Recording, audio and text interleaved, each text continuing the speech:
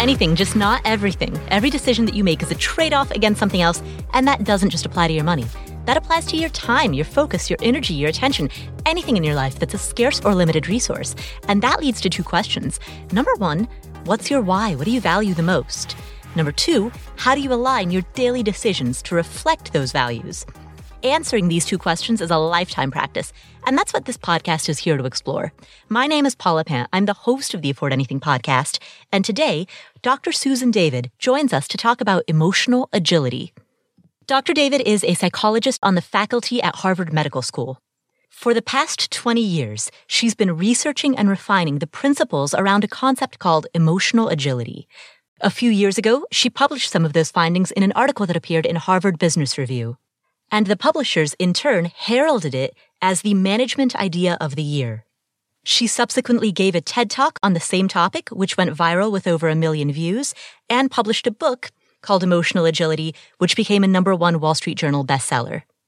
This concept also won the Thinkers 50 Breakthrough Idea Award, and led her to provide consulting around this concept with clients that include the United Nations, the World Economic Forum, the NASDAQ, Google, and Microsoft.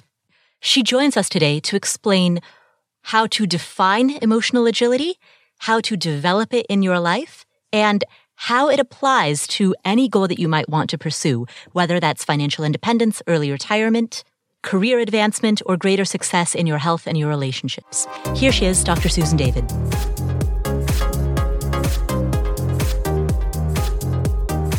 Hi, Susan. Hi, Paula. Delighted to connect. Absolutely. You too. To start with, what is emotional agility? Well, emotional agility is essentially the set of internal skills, how we deal with our thoughts, our emotions, and our stories in a way that's healthy so that we thrive and effectively live our best lives. You contrast agility against rigidity. Can you elaborate on that? Absolutely. So, one of the core principles of my work is really this idea that how we deal with our inner lives drives everything. If we feel really stressed, but we deal with our emotions in a very difficult way, we might not have an active conversation with the person we need to have a conversation with in our career. The way we deal with our emotions drives how we parent. So the way we deal with our thoughts, our emotions, and our stories really drives how we love, how we come to our relationships, how we live, and how we lead.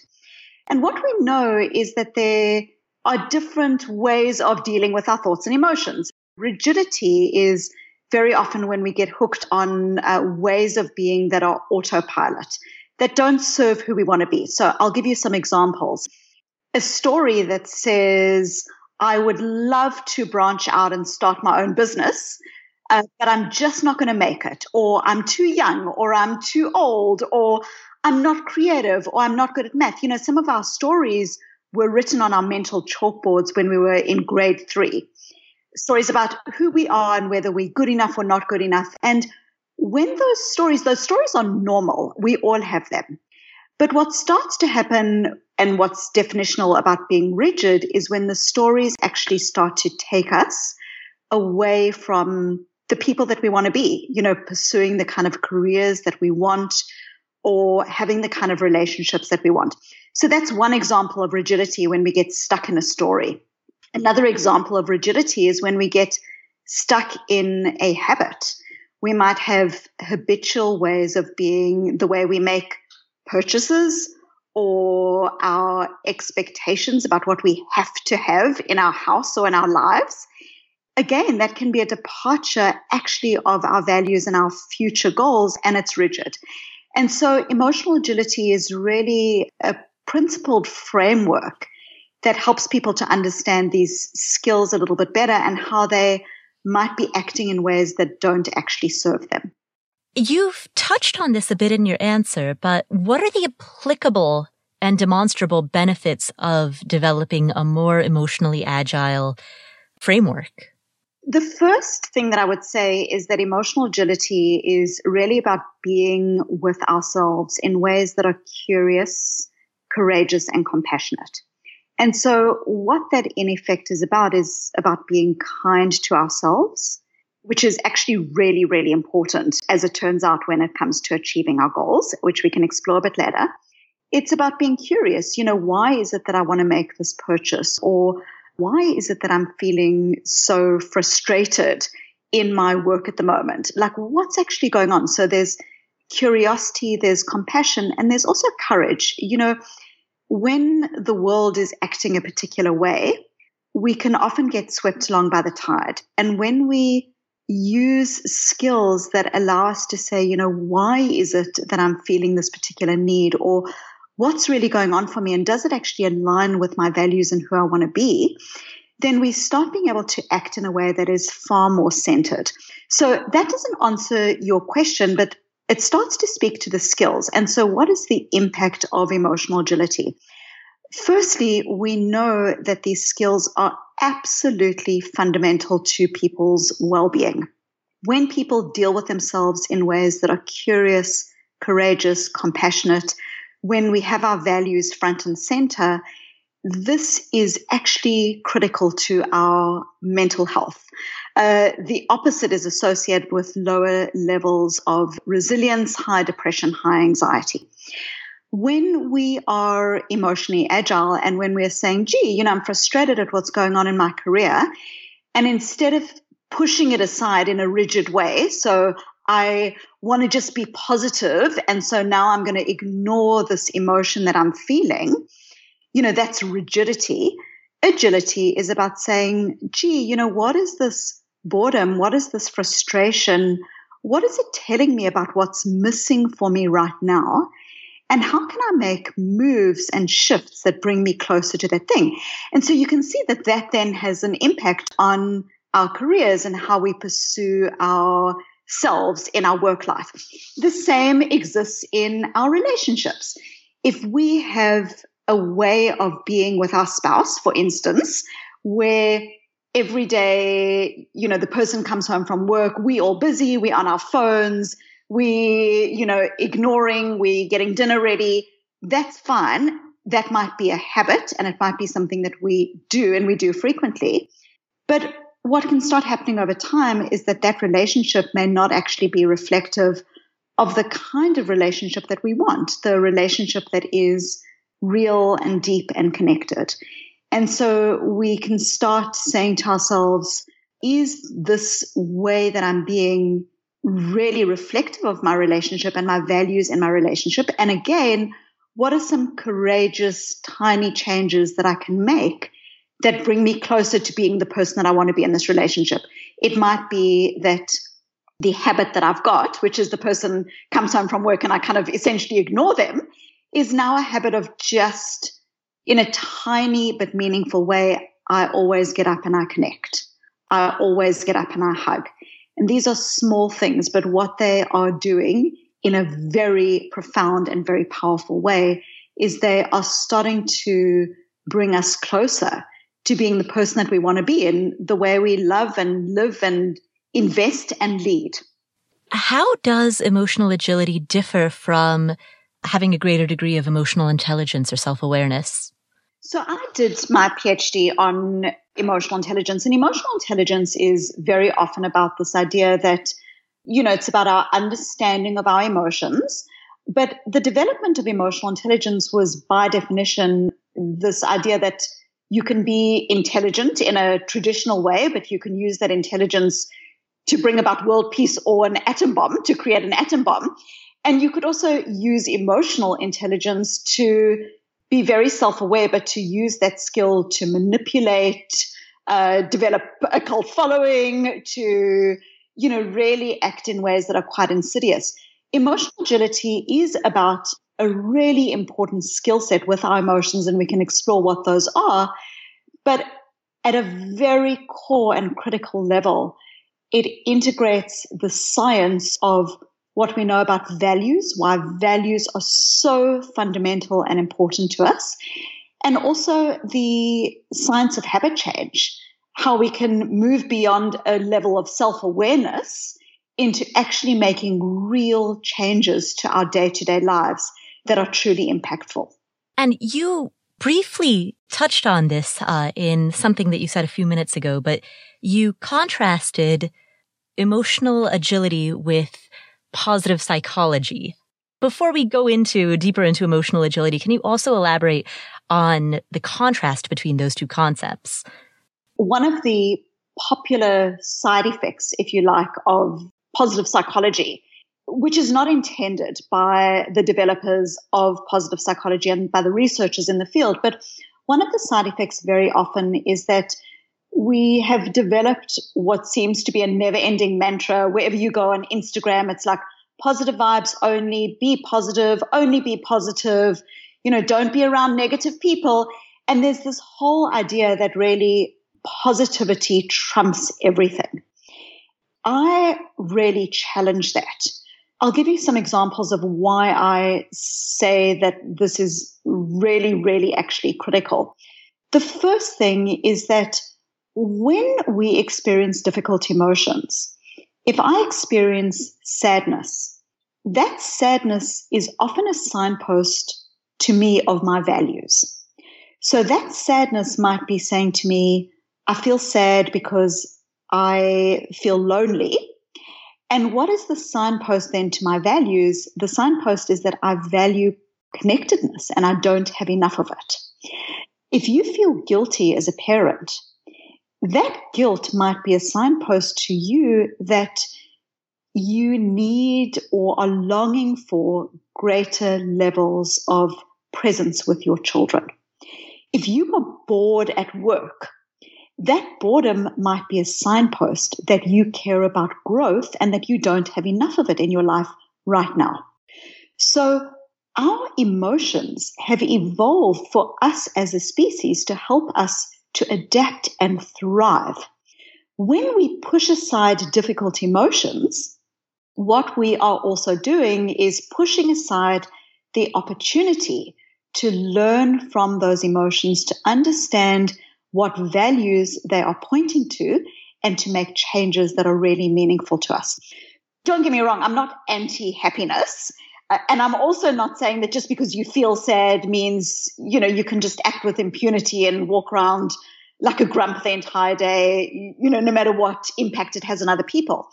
But really what has started to happen in our culture is, I think, almost a tyranny of positivity. This idea that we've got to be positive and that somehow if we're not positive, we're not going to manifest wealth and health and, all of these kind of things. And so what this can do is it can lead us into unhealthy relationships with ourselves, where we say to ourselves, I'm unhappy in my job. And then instead we say, oh, but at least I've got a job. And I rationalize away this feeling instead of saying, how can I be curious with this? What is this emotion trying to tell me? And so what I talk about in my work is this idea that emotions are data. Our emotions are data. They contain really important signposts to the things that we care about. But our emotions are not directives. Just because I feel upset doesn't mean I have to now give up on my job. It just means that we have to, in order to be healthy with ourselves and to be healthy in the world, we have to actually develop a way of being with ourselves that is fundamentally not about suppressing, pushing aside, judging ourselves for feeling particular ways, but is actually kind, courageous, compassionate, says, what is this feeling? What's going on for me? What can I learn from it? And then how can I make choices that are values connected? Now let's talk about the process of developing that emotional agility. I mean, now that you've outlined the benefits of becoming a more emotionally agile person, in terms of how to actually develop this, you talk about the process unfolding in 4 movements: showing up, stepping out, walking your why, and moving on. So I'd like to talk about each of those one by one. And let's start with the first step, which is showing up. The first is showing up. And really showing up is this idea that, again, we live in a culture that really constantly seeks out, I've got to be happy, I've got to be positive. And what this can start to do is it can start to engage us in ways that are unhealthy for us. So we can start saying, the way for me to be happy is if I buy a new car, or the way for me to be happy is if I go on this next vacation. And really, what showing up is about is moving beyond this focus on happiness or on how we think we should feel, and instead starting to open ourselves to how we do feel. And that might be how I do feel in the moment. I do feel stressed when I get home from work, or I am feeling unseen in a relationship, or I'm feeling a real sense of temptation on Black Friday sales. Mm-hmm. Whatever that is, showing up is really about being able to, instead of judge ourselves for how we do feel, is really to open our hearts to how we do feel. This is what's going on for me. In some recent research that I did, I found that around a third of us, either try to talk ourselves out of our difficult feelings or we judge ourselves for having them.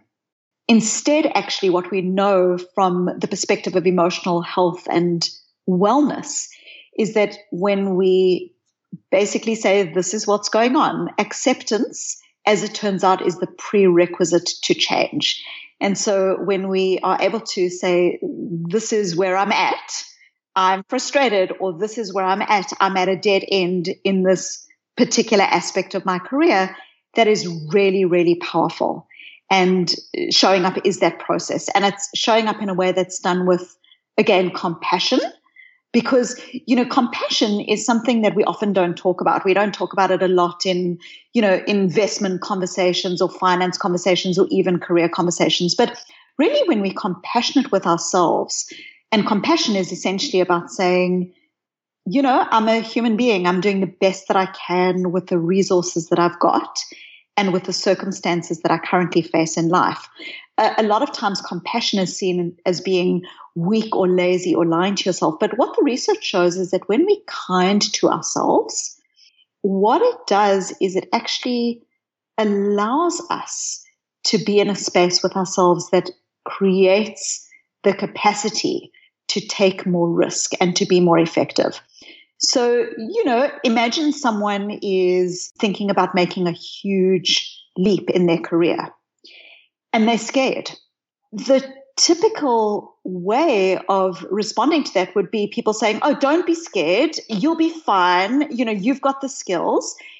But actually, that person is scared. And so showing up is about the person being able to say, I'm scared. I'm fearful. And actually, it's normal to be scared when you're about to do something that really involves an evolution of the person that you once were into something else. And that's normal. And being kind with that experience is profoundly, profoundly important and powerful, because when you do that, it then allows you to then think about, what are some of the specific things that are making me scared here? What resources can I put in place that might be helpful? What kind of mentorship do I need? What kind of conversations do I need? But if we just say, oh, I shouldn't be scared, I just need to get on with it, that doesn't actually often allow us then to be in a place that is the most helpful to us in terms of what we're trying to face. And let me give you actually, if it's helpful, an example of this. Imagine you were trying to change a habit. So imagine you were trying to give up smoking as an example, or you're trying to lose weight, you're trying to be healthier.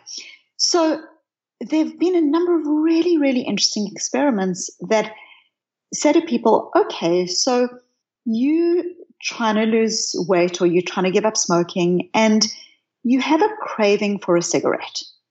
Normally, when people have a craving for a cigarette, they would try to push it out of their minds. They would say what I call in my book bottling, pushing it aside.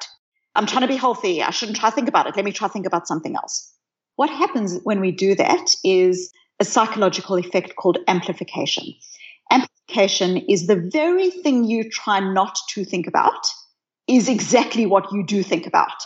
So we all know that experience. When you've got a piece of delicious chocolate cake in the refrigerator, the more you try not to think about it, the greater its hold on you. You obsess about it. It's there. You're working. That chocolate cake is at the back of your mind. Trying to push aside difficult thoughts and emotions actually doesn't work. what it leads to psychologically is what is called an amplification, where those thoughts and emotions come back. So now that's the way that we are taught to, push it aside, think positive, just get on with it, just be gritty. Let's think about the opposite. The opposite is saying, I'm craving this thing. I'm craving a cigarette. It's normal for me to be craving a cigarette because my body is used to getting cigarettes, and this is actually normal. And, you're trying to do something that's really tough. You're trying to change a habit that is really inbuilt in maybe for a few years in your life. So being kind to yourself, being able to name what it is that is going on for you. Gee, I've got this craving. And then as we move into other aspects of emotional agility, affirming your values, affirming why it is that you're trying to do this particular thing, why you're trying to make the change, why that value is so important to you in terms of living longer or having a greater quality of life, what I call a want to goal. That is really powerful. And when we look at sustained change and long-term success, long-term effectiveness, these are people who are able to show up to their experience with compassion and with curiosity.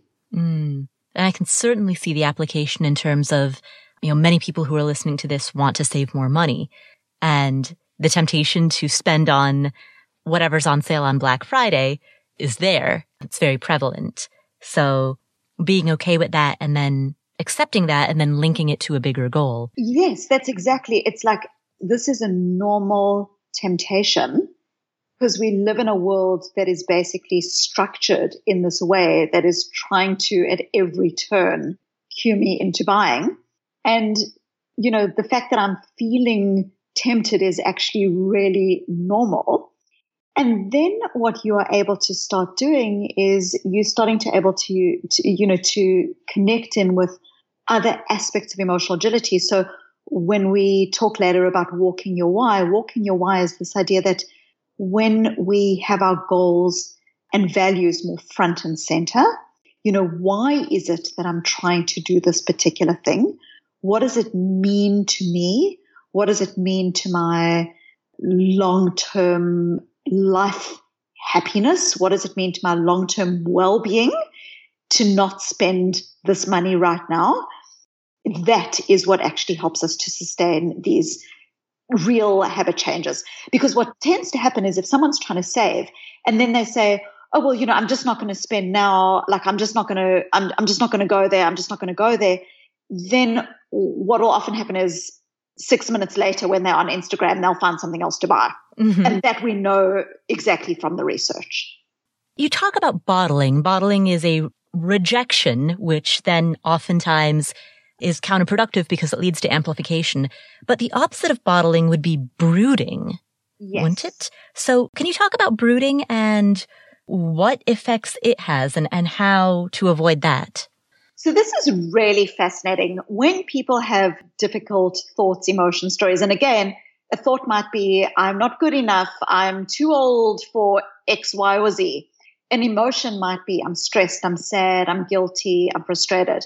A story might be, I don't deserve love, or, I'm not the kind of person who does X, who dances, there are different stories that we have. And so often what we do when we have these difficult thoughts, emotions, stories is we have one of two tendencies is what we know from the research. Not everyone does, but many people do. So bottling, as you've rightly identified, is this idea of pushing aside and then this amplification effect. And it's also associated with lower levels of well-being, high levels of depression and anxiety, more difficult relationships, because imagine you are upset with something that someone has done and you just say, well, I'm just not going to go there. I'm going to pretend that everything's fine. Usually it doesn't work. Usually the thing you're upset about, you then land up leaking it out at the dinner table or, at the holiday get together with the family. So bottling doesn't work. What's the opposite? Brooding. Brooding is when you now, instead of ignoring your emotions, you get stuck inside your emotions. This is how I feel. This is so terrible. This is awful.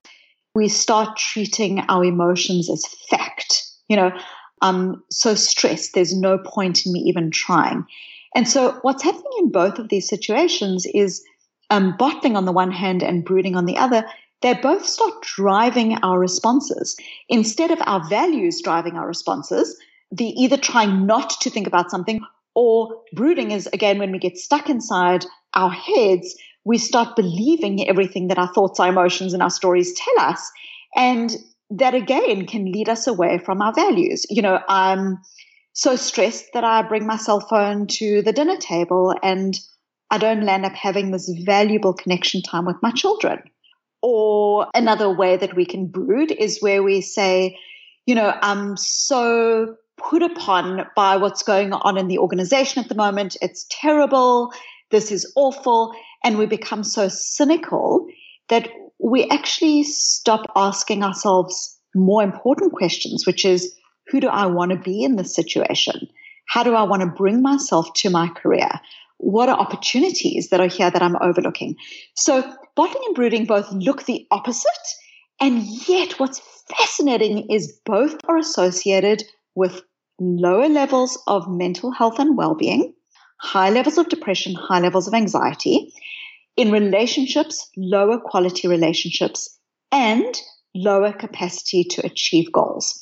And so this is really where emotional agility comes in, which is, what is the third way? The third way is about being able to be with our thoughts, our emotions, and our experiences compassionately, to understand them, but to also put our values more front and center in terms of who we want to be. And so to this broader step of showing up, it sounds to me as though the acceptance of what is in a non-judgmental and curious way is the crux of that step of showing up. Yes, it is the crux of you doing it in a way that's non-judgmental and curious. And it's almost this idea of just also recognizing that life's beauty is inseparable from its fragility. And what I mean by this, I talk about this a bit in my TED Talk, which is that things can be going really well and then life throws a curveball. It might be a curveball in our health or in a relationship or in a project that we thought was going really well. And the recognition, the openness to that idea that life's beauty and its fragility are inseparable is really powerful, because if we aren't open to that, if we end up having these expectations around perfection and I've got to be happy, then what we're doing, there's this wonderful saying, which is that expecting happiness or happiness, the expectation of happiness is a disappointment that is just around the corner waiting to reveal itself to you. That, when we have these expectations of how things should be, then what we are doing is we often are removing ourselves from the reality, which is this is how things are. And so it is, yes, kind, compassionate, curious, and also just real. It's the real facing into the fact that there is a fragility in our lives that is both tough and beautiful, and it represents an opportunity for us. We'll come back to this episode after this word from our sponsors. Did you know that 70% of people say that they want to use natural products, but only 2% do? Why? Well, it might be because shopping for natural products is hard. Grove Collaborative makes it easy to go green by delivering all-natural home beauty and personal care products directly to you. And to celebrate this holiday season, Grove Collaborative can help get your house ready with a free cleaning set that includes 3 limited edition scents from Mrs. Meyer's, like peppermint, orange clove, and Iowa pine. So you can take the stress out of the holidays and save time and money by shopping with Grove. You can order all of your holiday essentials in one place, and shipping is fast and free on your first order. So here's how I use Grove. I order a bunch of staples that I need around the house. Dish soap, laundry detergent, things that I need to buy anyway. I place an order online, the box shows up, and I know I'm getting high-quality products at a really good price that's super convenient. It's easy, it's affordable, it's good for the environment. Grove is a certified B Corp, which means it adheres to rigorous standards for prioritizing social, environmental, and community well-being. So if you love holiday scents, for a limited time, when listeners go to grove.co/affordanything, you'll get a free 5-piece gift set from Mrs. Meyer's in festive holiday scents like peppermint or Iowa pine. Go to grove.co/affordanything to get this exclusive holiday offer. That's grove.co/affordanything.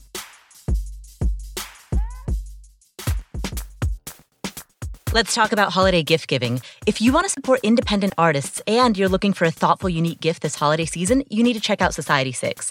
They sent me a gift box so that I could see for myself. It was beautifully packaged, so opening it was part of the enjoyment. Even the wrapping paper was from Society6, designed by one of their artists. And inside, they had a throw pillow and a blanket and coasters and a coffee table book, and everything was really uniquely designed. It didn't feel like something that came from a big box retailer. The colors, the patterns, it felt special and non-generic. And that's because Society6 is a community of 350,000 independent artists from around the world. So every time you make a purchase from them, you're supporting independent artists in doing what they love, and you're getting a custom-made gift. You know that your gift was designed by an artist and not grabbed from a shelf in a warehouse. It was crafted by an actual person, an independent artist. And they have a huge selection. Now, I find that the hardest people to buy gifts for are professional acquaintances, because I want to give something that's personal, but it also needs to be unique, and it needs to not cost too much, and it needs to remind me of them or signal the connection that we have. And Society6 has a big selection of everything from coffee mugs to calendars that are really unique, so I can give a personal gift that's also affordable and support a good cause while doing it. So give thoughtful and unique gifts this holiday season with Society6. You can get 30% off and free shipping when you use my code Paula at s6.co/Paula. That's s6.co/Paula. Promo code Paula for 30% off and free shipping. Society6. Design your everyday with art you love.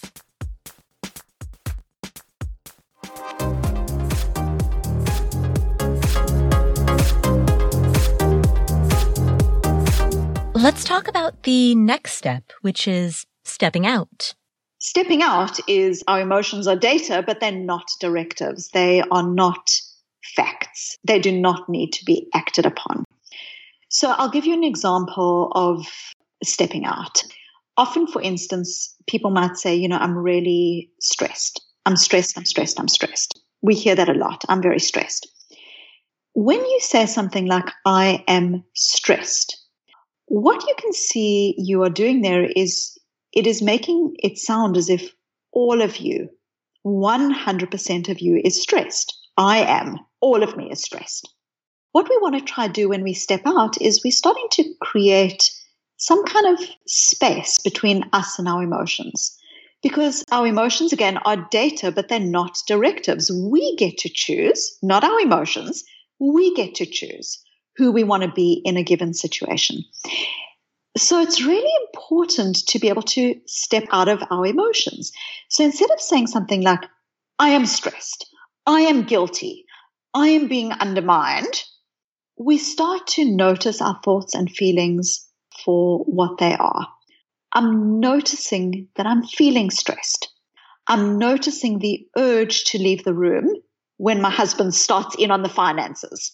I'm noticing that I am shutting down every time this conversation about our retirement starts to happen. And so what you're starting to do is you're starting to notice your thoughts, your emotions, and feelings for what they are. Their thoughts, their emotions, their feelings. I'm noticing the urge. I'm noticing the feeling that I'm sad. I'm noticing that I'm being stressed. Now, it might sound like a very subtle thing. What's the difference between I am sad versus I'm noticing that I'm feeling sad? But actually, that subtle difference is incredibly powerful. For listeners who've been reading and hearing a lot about mindfulness, I don't believe that you need to be mindful every second of the day, every time you take out the trash, etc.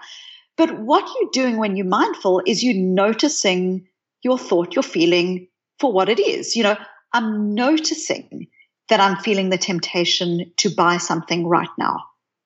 I'm noticing the urge to have what other people have got. When you start to notice these thoughts, feelings, stories for what they are, what it actually does is it creates psychological space between us and the emotion. And in that psychological space, there's our capacity to choose. There's this beautiful, powerful, profound Viktor Frankl quote. This idea between stimulus and response, there is a space. And in that space is our power to choose. And it's in that choice that lies our growth and freedom.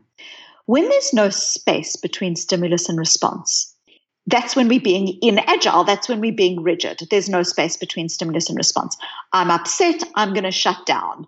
I have the thought that I'm not good enough to do this particular thing. Therefore, I'm not good enough. There's no space between stimulus and response. Emotional agility, on the other hand, is about starting to create space between our stimulus, like what's going on in the environment, our thoughts, our emotions, and our stories, and how we act, so that we can be more purposeful and values connected and conscious and intentional in how we're coming to our lives. And this is really important. So that's one strategy, just noticing a thought, a feeling for what it is. I'm noticing that I'm being undermined in this meeting. I'm noticing the feeling is very different from I'm being undermined. When you say I'm being undermined, it makes you want to just shut down. I'm noticing the feeling that I'm being undermined creates an automatic physiological level of calm and distance. So that's one example of stepping out.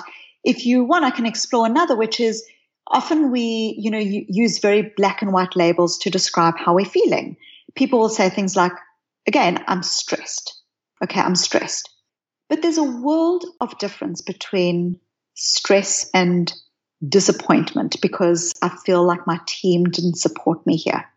Stress and that feeling of I'm in the wrong job or the wrong career. When we use very black and white labels to describe what we're feeling, when we call everything stress, it doesn't actually allow us to understand what is it that's actually going on for me here. So instead of using very black and white labels, just saying to yourself, what are two other things I might be feeling? I'm calling this stress, but is it actually maybe that I'm feeling guilty? Is it that I'm disappointed?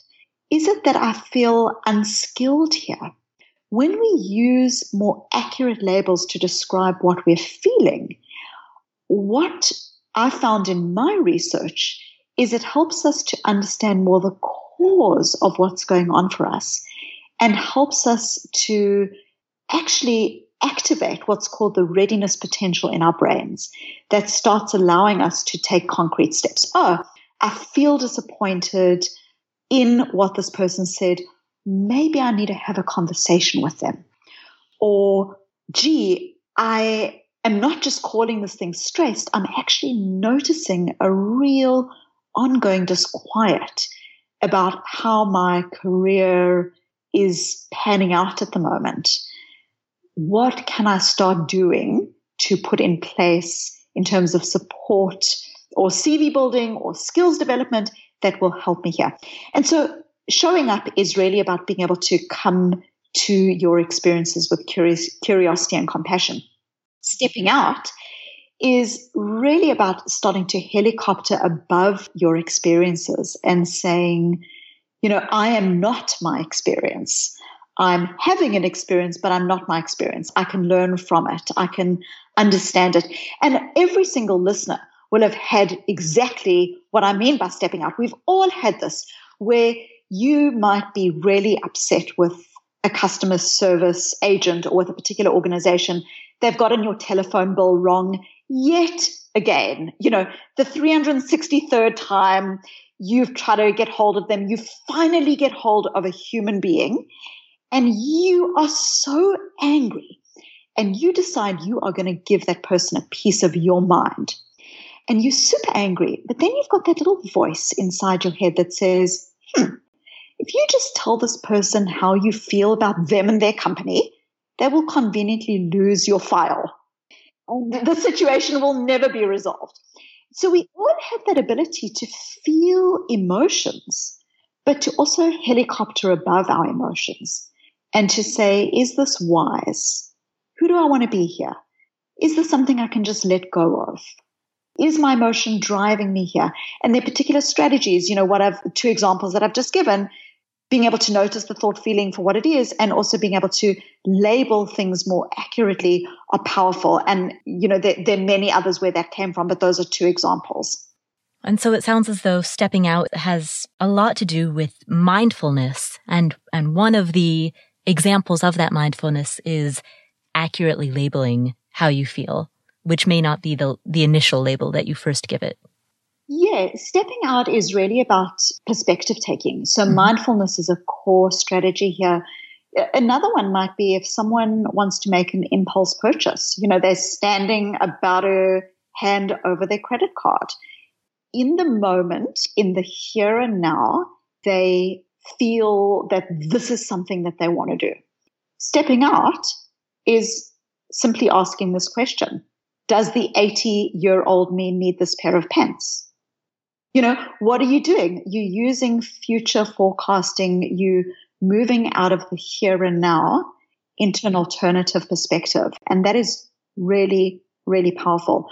When we look at people who are able to keep the course of their investments, who are able to set goals for themselves in terms of what they want to save and how they want to save it, these are people who are experiencing temptation just like all of us.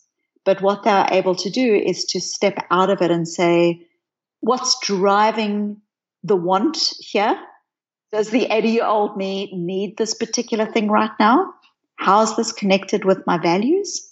These are ways that we start to step out of the experience. So again, it's data, but not directives. And that type of perspective taking, that type of long-term thinking that allows you to step out of the momentary impulse to buy something that's on sale when you instead take that big picture view. Yes. That seems to really be a perfect lead in to the next step, which is walking your why. This is really, really important. You had asked earlier, what's the difference? What are some of the differences between emotional intelligence and emotional agility? Mm-hmm.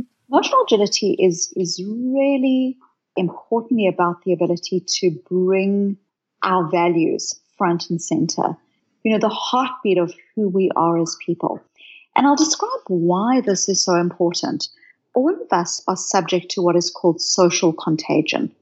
So social contagion is the idea that we all, in very, very subtle ways, sometimes without even knowing it, become influenced by what other people are doing, wanting, buying, driving, where they're going on holiday, etc. So again, we've all had this experience. We might be trying to lose weight. We go out for dinner and someone at the table orders dessert. We are more likely to order dessert.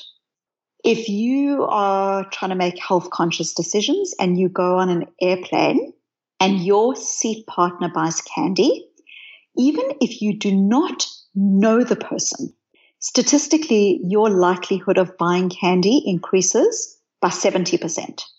And again, we've all had this. We get into an elevator, everyone's on their phones, we get on our phone.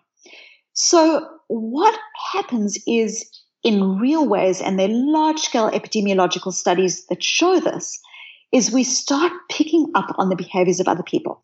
These large-scale studies show that if someone in your social network gets divorced, you are more likely to get divorced. Even if you don't know the person, puts on weight, you are more likely to put on weight. And this is because behaviors start to become normalized. And, we know this. Like, we know that if everyone's walking around in a pair of boots, we might want that pair of boots, or driving a car, we might want that, car. And so this is really, really powerful, and we are all subject to it. So you start asking yourself, how is it that I can protect myself from what is a very powerful, pervasive way of being that is really inbuilt into who we are as human beings? It's literally a kind of evolutionary way we connect with one another. What is a way that I can start protecting myself? And what is really fascinating is there's now a large body of research that shows that simply reaffirming what is called values affirmation, affirming who we are and what is important to us actually protects us from social contagion. So when you start saying, for instance, like imagine you, someone who's grown up in a community where no one goes to college, and you've been told constantly, we're not college material, we don't go to college, we don't do this. But you fight, you work, and you make it to college. So your first semester, you take an exam, and as will happen at some point in college, you fail or you do badly in that particular test. At that point, you are much more likely to drop out of college because these biases, this contagion that everyone else has had, gets turned against yourself. Oh, everyone was right. I'm not college material. Everyone's right. And at that point, most people will drop out of college. If you take these individuals going into college and you say to them, spend 10 minutes just thinking about why are you doing this degree? Why is it important to you? What are your values? And they do this exercise, it actually protects them for 2 and 3 years down the track from social contagion. This is powerful. And if you think of these ideas applied to as a couple, how do you affirm your financial goals and your financial values together? What this does is it protects you from these purchases that might exist or that might be tempting you. So what we know is really bringing your values more front and center is actually profound. We'll come back to the show in just a second, but first, are you dealing with high interest debt like student loans? If so, you might want to check out the website of a company called Upstart. This was founded by ex-Googlers, and it has a mission of providing fair loan consolidation. And they do this with a guiding philosophy that says that you're more than just your credit score. They look at your education and your job history, and if you have a high level of education, or if you have a specific area of study, or if you have a long, stable job history, or some combination of the above, you might get rewarded for that with a smarter interest rate. So they have a very innovative model that can help people who are carrying debt and want to lower their interest rate because their model is innovative enough to look beyond just your credit score. It takes a much more big picture view. It's an innovative approach, and in fact, the CFPB, the Consumer Financial Protection Bureau, made Upstart the first company to ever receive what's called a No Action Letter. And the goal of the No Action Letter program is to facilitate innovative products that may offer significant consumer benefit. And Upstart, by using alternative data in their decision-making, they're doing that. They're an innovative model with big implications for people who have a good education and job history. So see why Upstart is ranked number 1 in their category with over 300 businesses on Trustpilot. And hurry to upstart.com/Paula to find out how low your Upstart rate is. Checking your rate only takes a few minutes and won't affect your credit. That's upstart.com/Paula. Upstart.com/Paula.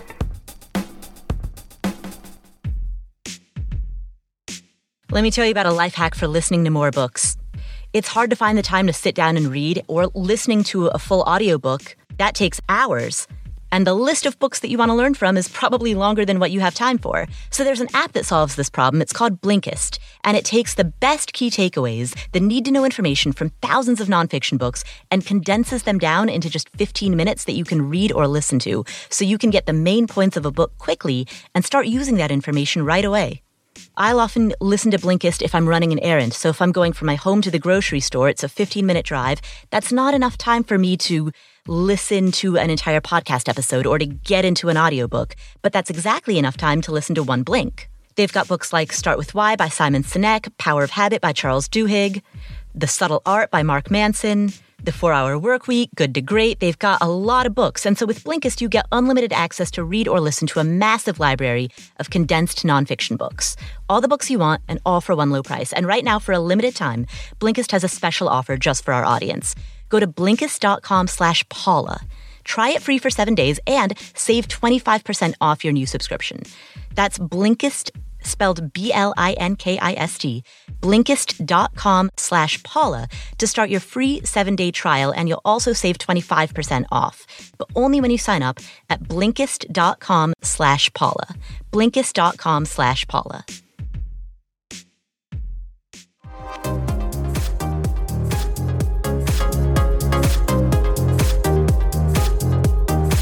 What should a person do if they're not sure what their values are? So there are a couple of ways. I explore in my book some questions that people can ask. The one thing is just really this question of, what is it today, or what is it that I've been doing of late that feels really worthwhile? And this question, the reason that this question is important is because often what happens when people are getting busy in the world and running around and, again, we've got all the social contagion going on around us, is we start to think that what is most important is the stuff that brings us short-term happiness or short-term joy. So that's why I'm not saying what is it that makes me happy, but what is it that I did that was worthwhile is actually the more important question. What are the kind of things that are worthwhile? It's often the things that are more difficult. When you've had a difficult conversation with someone, that might not be a great experience, but it can often feel worthwhile. When you've put your hand up to a new project or a new experience at work or beyond, that's the kind of thing that can feel worthwhile. It's the presence that you might have with a particular individual that can be worthwhile. So it's not necessarily about what made me happy, but what is it today or this week or of late that has been worthwhile? Often that question will really start pointing us towards our values. The value might be connection. The value might be collaboration or fairness or giving. There are many, many different. I've actually got a quiz, emotional agility quiz on my website. And in it, there's a whole list of different values that people can click and drag that helps them to understand what their top values are. So that's another resource that people can use. So what is it that made me, that feels worthwhile is really important.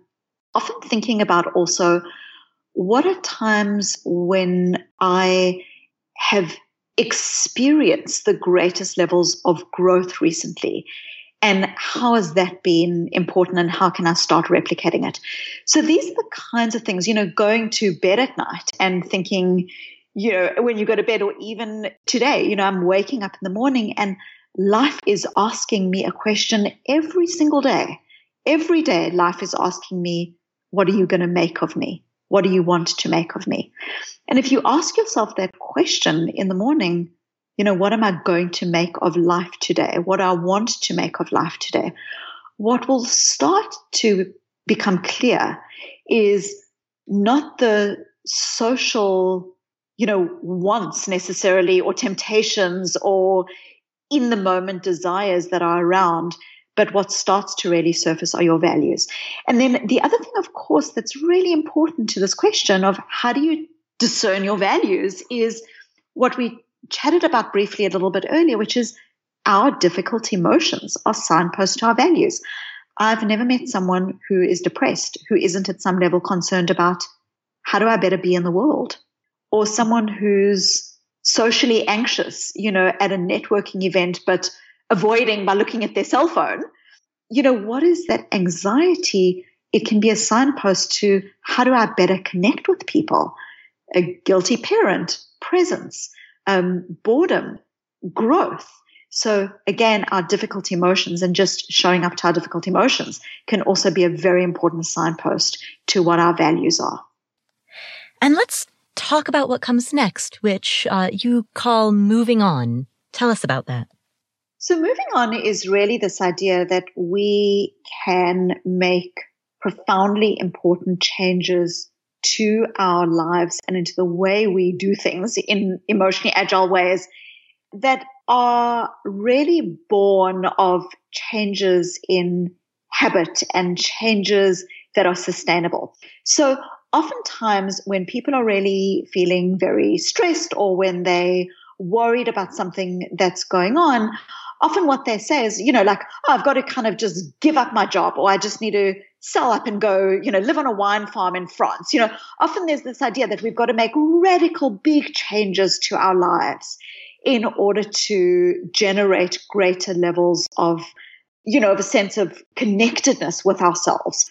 But actually, what the research shows is the opposite, that it's often what I call tiny tweaks. Tiny tweaks are small, values-connected changes. And these tiny tweaks make a powerful, powerful difference to our lives. So I'll give you an example of a tiny tweak.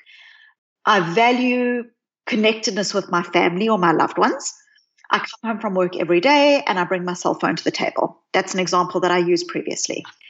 A tiny tweak might be, I come home from work, I automatically put my keys in a particular drawer in the kitchen. And now a tiny tweak, what we call piggybacking, the science of habit change, where you've already got a habit, you put your keys in the drawer, and now what you're doing is you are putting your cell phone in the drawer as well. So this is you piggybacking a new habit onto an existing habit. So that's a tiny tweak.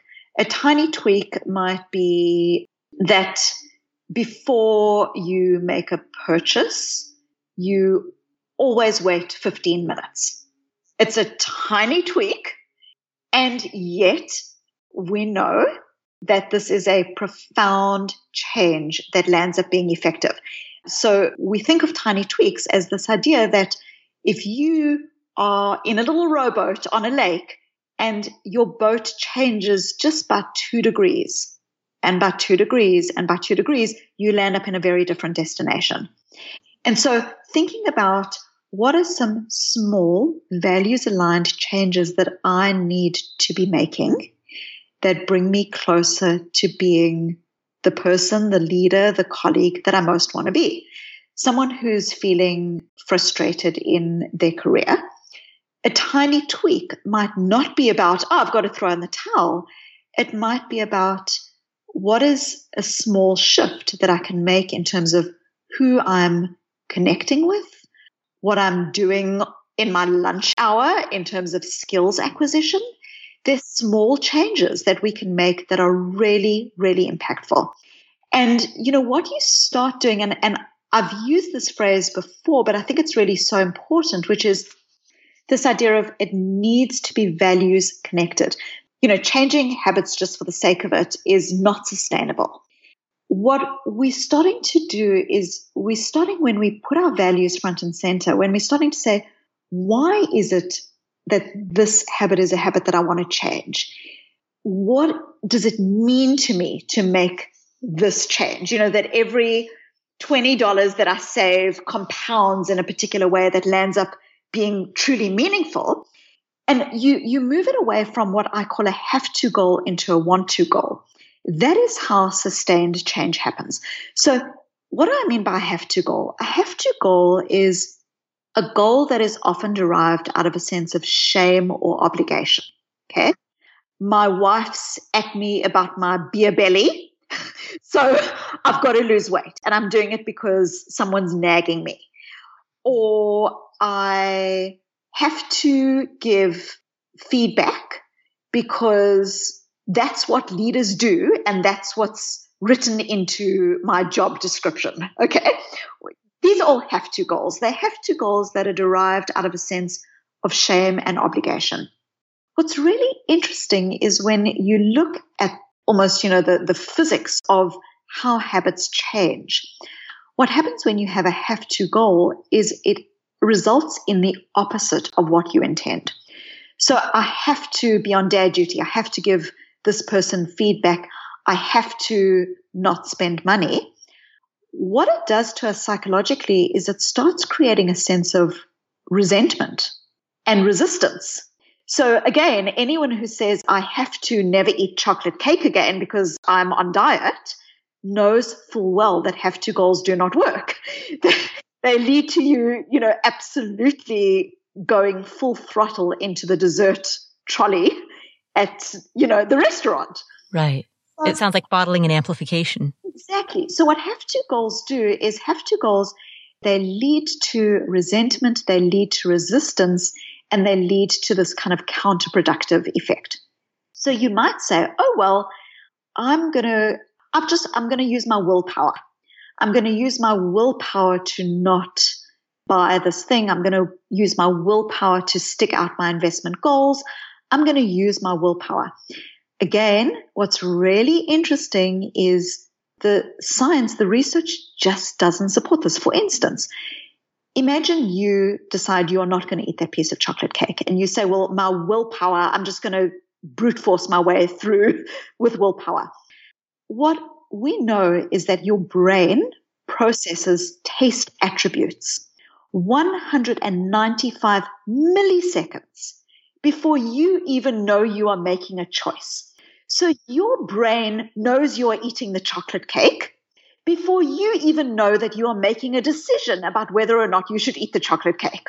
Okay, so when you go to the refrigerator, all you see is the chocolate cake. There's actually a narrowing of perceptual fields. Now, of course, we're not talking about chocolate cake. We're talking about major decisions or even small decisions that have a long-term impact.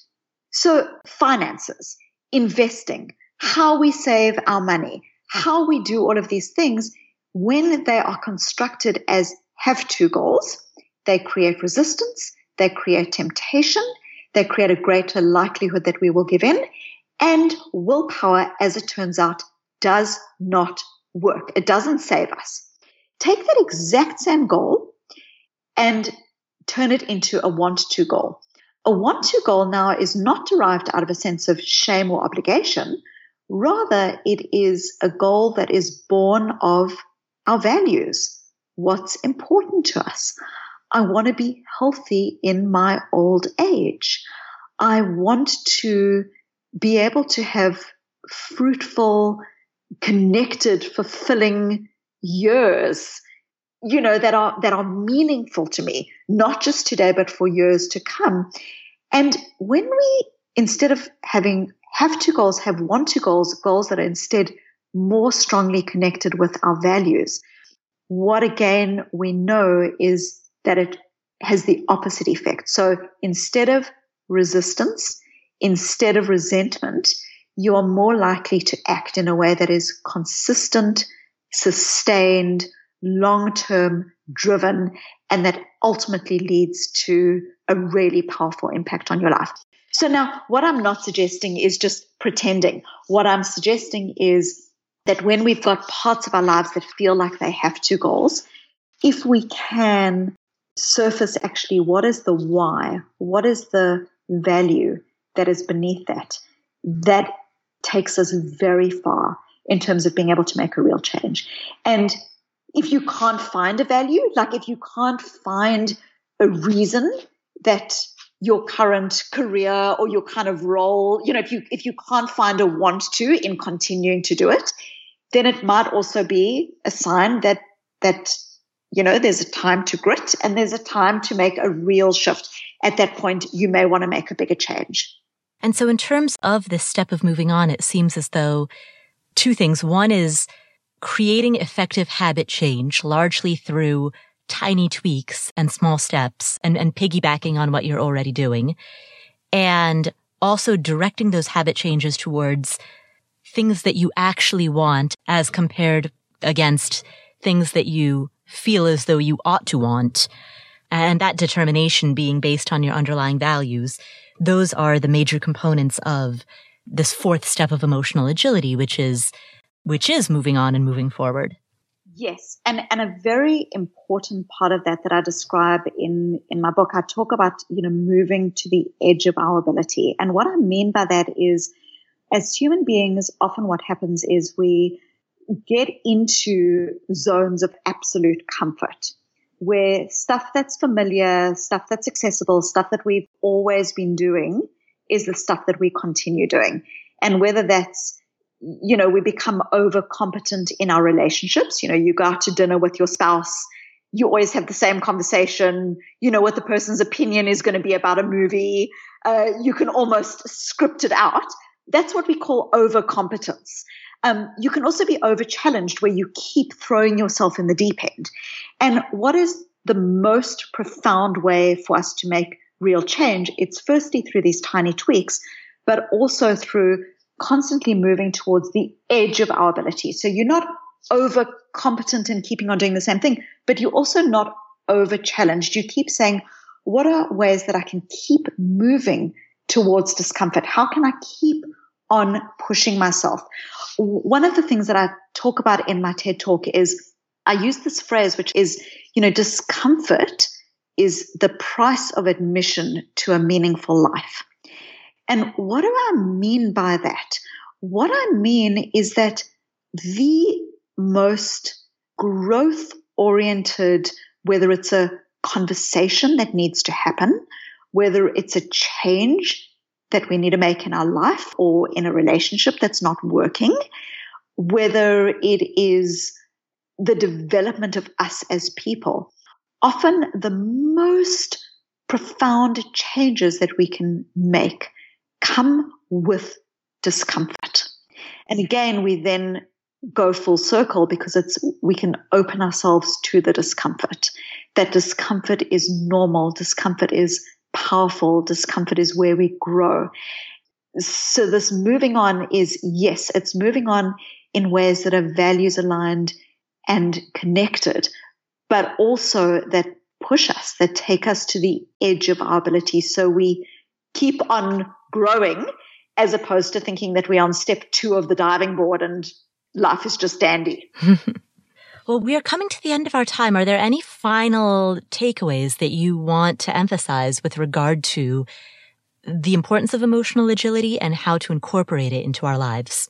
Well, really what I think is just so important is this idea that these skills are really, we've spoken about strategies and we've spoken about practicalities, but it's also just at its most basic level about being with ourselves as human beings in a way that is human and kind and loving and powerful. And how we deal with ourselves, really does drive everything. I think that so much of the messaging that we get is about outward goals, outward expectations, what bosses want of us, what social media drives us to think that we should be feeling. And actually, the most powerful arbiter of our own success is ourselves. Are we moving in directions that are consistent with who we want to be in the world? And I think that is just so fundamentally powerful, but also fundamentally liberating. And at its essence, that's really what emotional agility is about. Well, thank you, Susan. Where can people find out more about you if they would like to dive deeper into these topics? So absolutely. Thank you. It's been a pleasure speaking. A couple of resources. First, I mentioned earlier that I've got a quiz on my website, which is Susan David, SUSAN David.com/learn. There's a free quiz. It takes a couple of minutes and people get a 10-page report from that. My TED Talk, The Gift and Power of Emotional Courage. And then, of course, the book, Emotional Agility, which is available at all good bookstores, as they say. Well, thank you. And we will link to all of those in the show notes as well. Excellent. Thank you so much. It's been a real pleasure.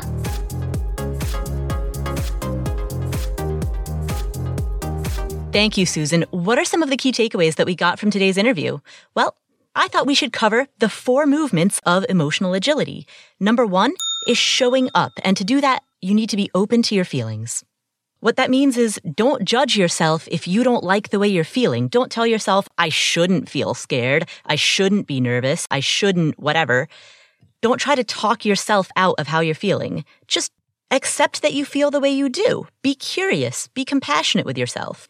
Susan illustrates this with an example of somebody who might be going through a job change or a career change and who might feel scared even though they quote unquote think they shouldn't.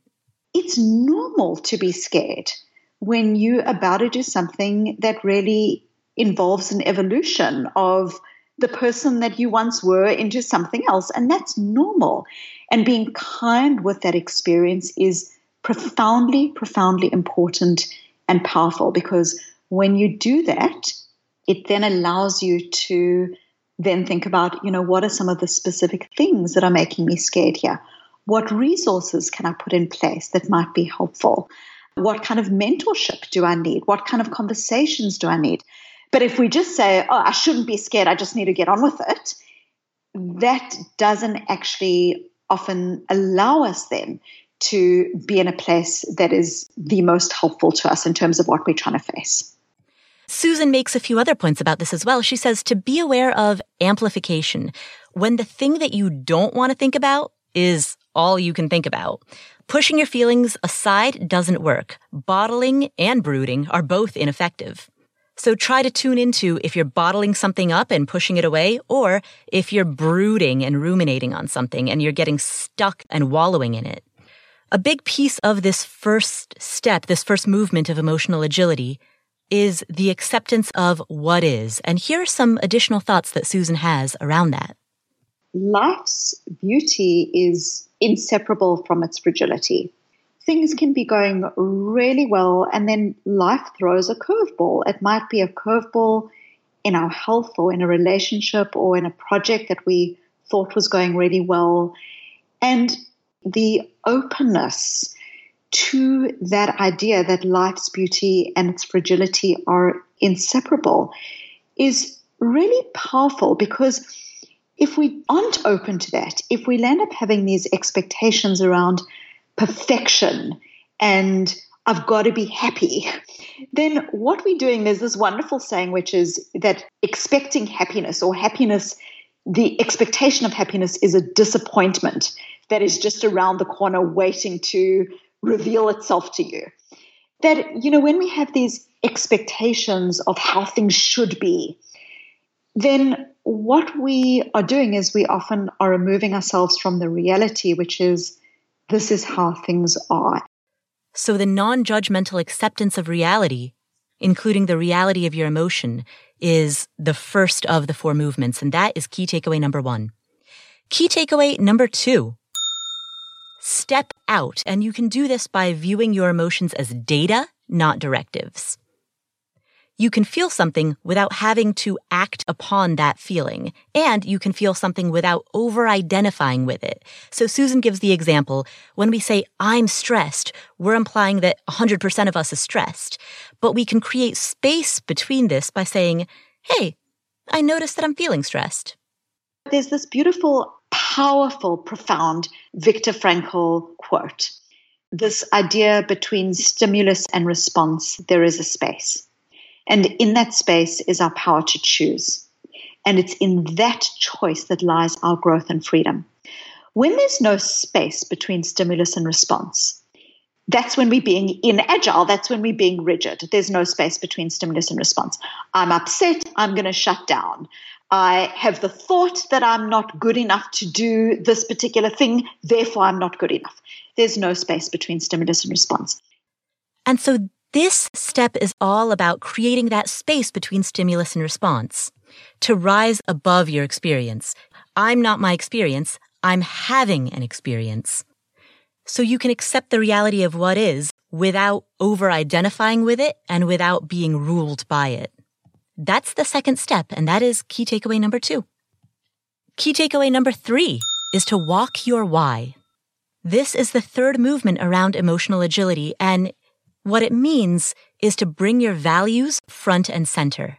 When you do so, you start making decisions and taking actions based on your values, not based on momentary fleeting emotion. And you're also, by being value-centric and values-oriented, you can resist social contagion, which means that you resist, at least to a certain extent, being influenced by what others are doing or by what others are buying. Social contagion is the idea that we all, in very, very subtle ways, sometimes without even knowing it, become influenced by what other people are doing, wanting, buying, driving, where they're going on holiday, etc. We've all had this experience. We might be trying to lose weight. We go out for dinner and someone at the table orders dessert. We are more likely to order dessert. Reaffirming your values around who you are and what's important to you can protect you from social contagion. And it can provide guidance around how to act in a certain situation. If you're dealing with a stressful situation that makes you angry or makes you upset, you might be tempted to lash out because that would be acting on your immediate emotion. But if you recognize that you feel angry, you create space, and then you take a step back and say, all right, what are my values? How do I show up and deal with this situation as my best self? Then the steps that you take to deal with that situation become values-driven rather than reactionary. And so that is the process of walking your why, and that is the third key takeaway. Finally, key takeaway number 4, moving on.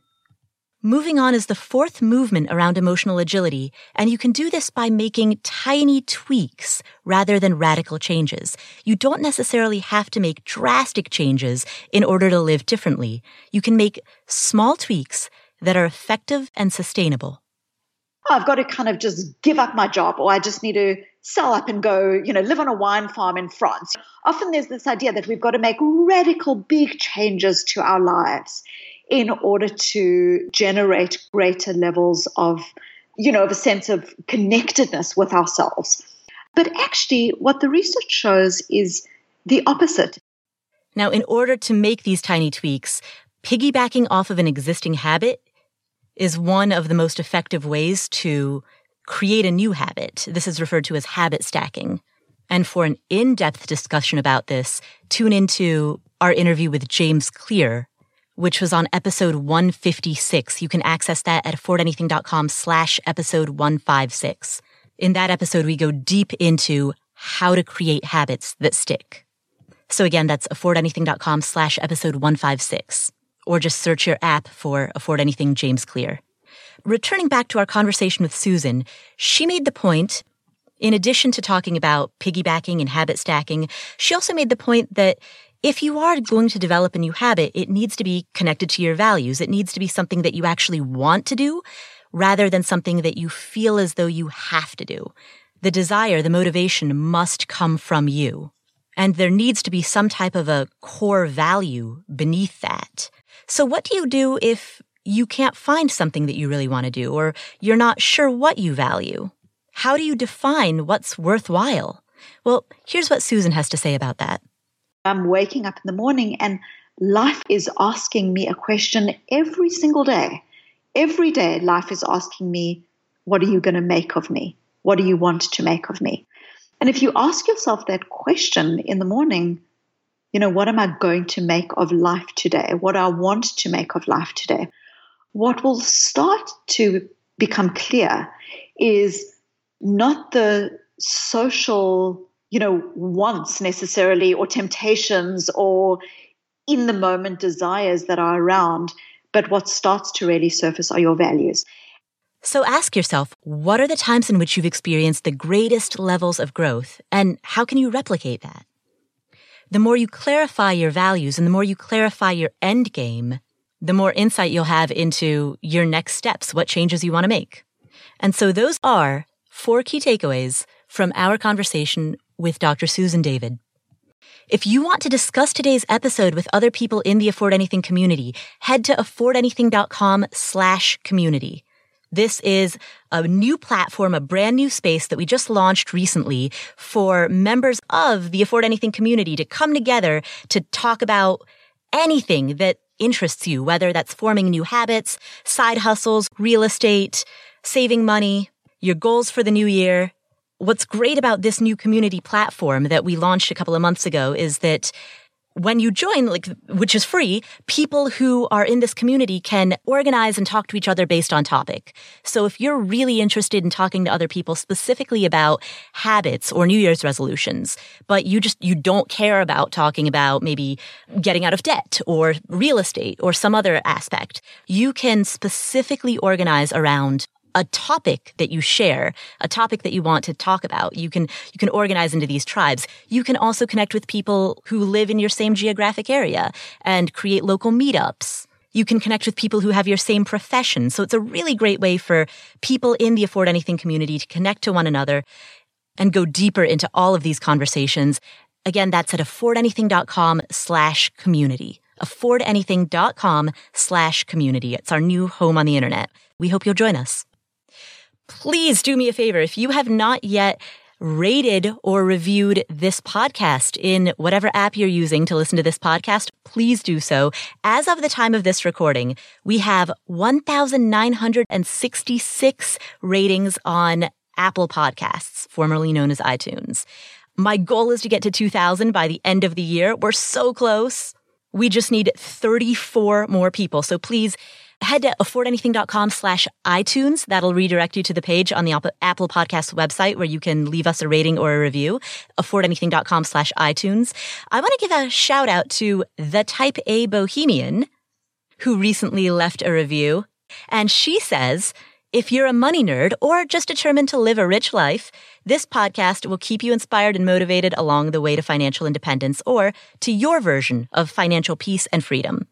Paula selects unique guests with works and perspectives that you never knew you needed to know about to improve not only your money situation, but your thinking, behavior, and habits too. She weaves the Afford Anything philosophy into every episode in a cheerful, upbeat, and professional way, and sprinkles a little nerdy money humor in for an added kick. The bonus? She wraps up the key takeaways of each episode at the end in her buttery, soothing voice, which accidentally puts you to sleep. TLDR, readers, I'm looking at you. Enjoy your tumble down the Afford Anything rabbit hole. Thank you so much. Again, if you have not left us a review yet, please do so at affordanything.com/iTunes. I want to give a shout out to our sponsors who make this show possible.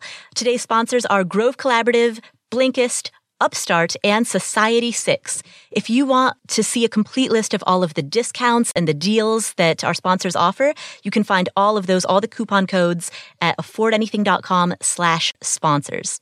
And if you want the show notes for today's episode, which include a written synopsis of everything that we went over, you can get that at affordanything.com/episode 230. Thank you for tuning in. My name is Paula Pant. You can find me on Instagram at Paula Pant. That's PaulaPant.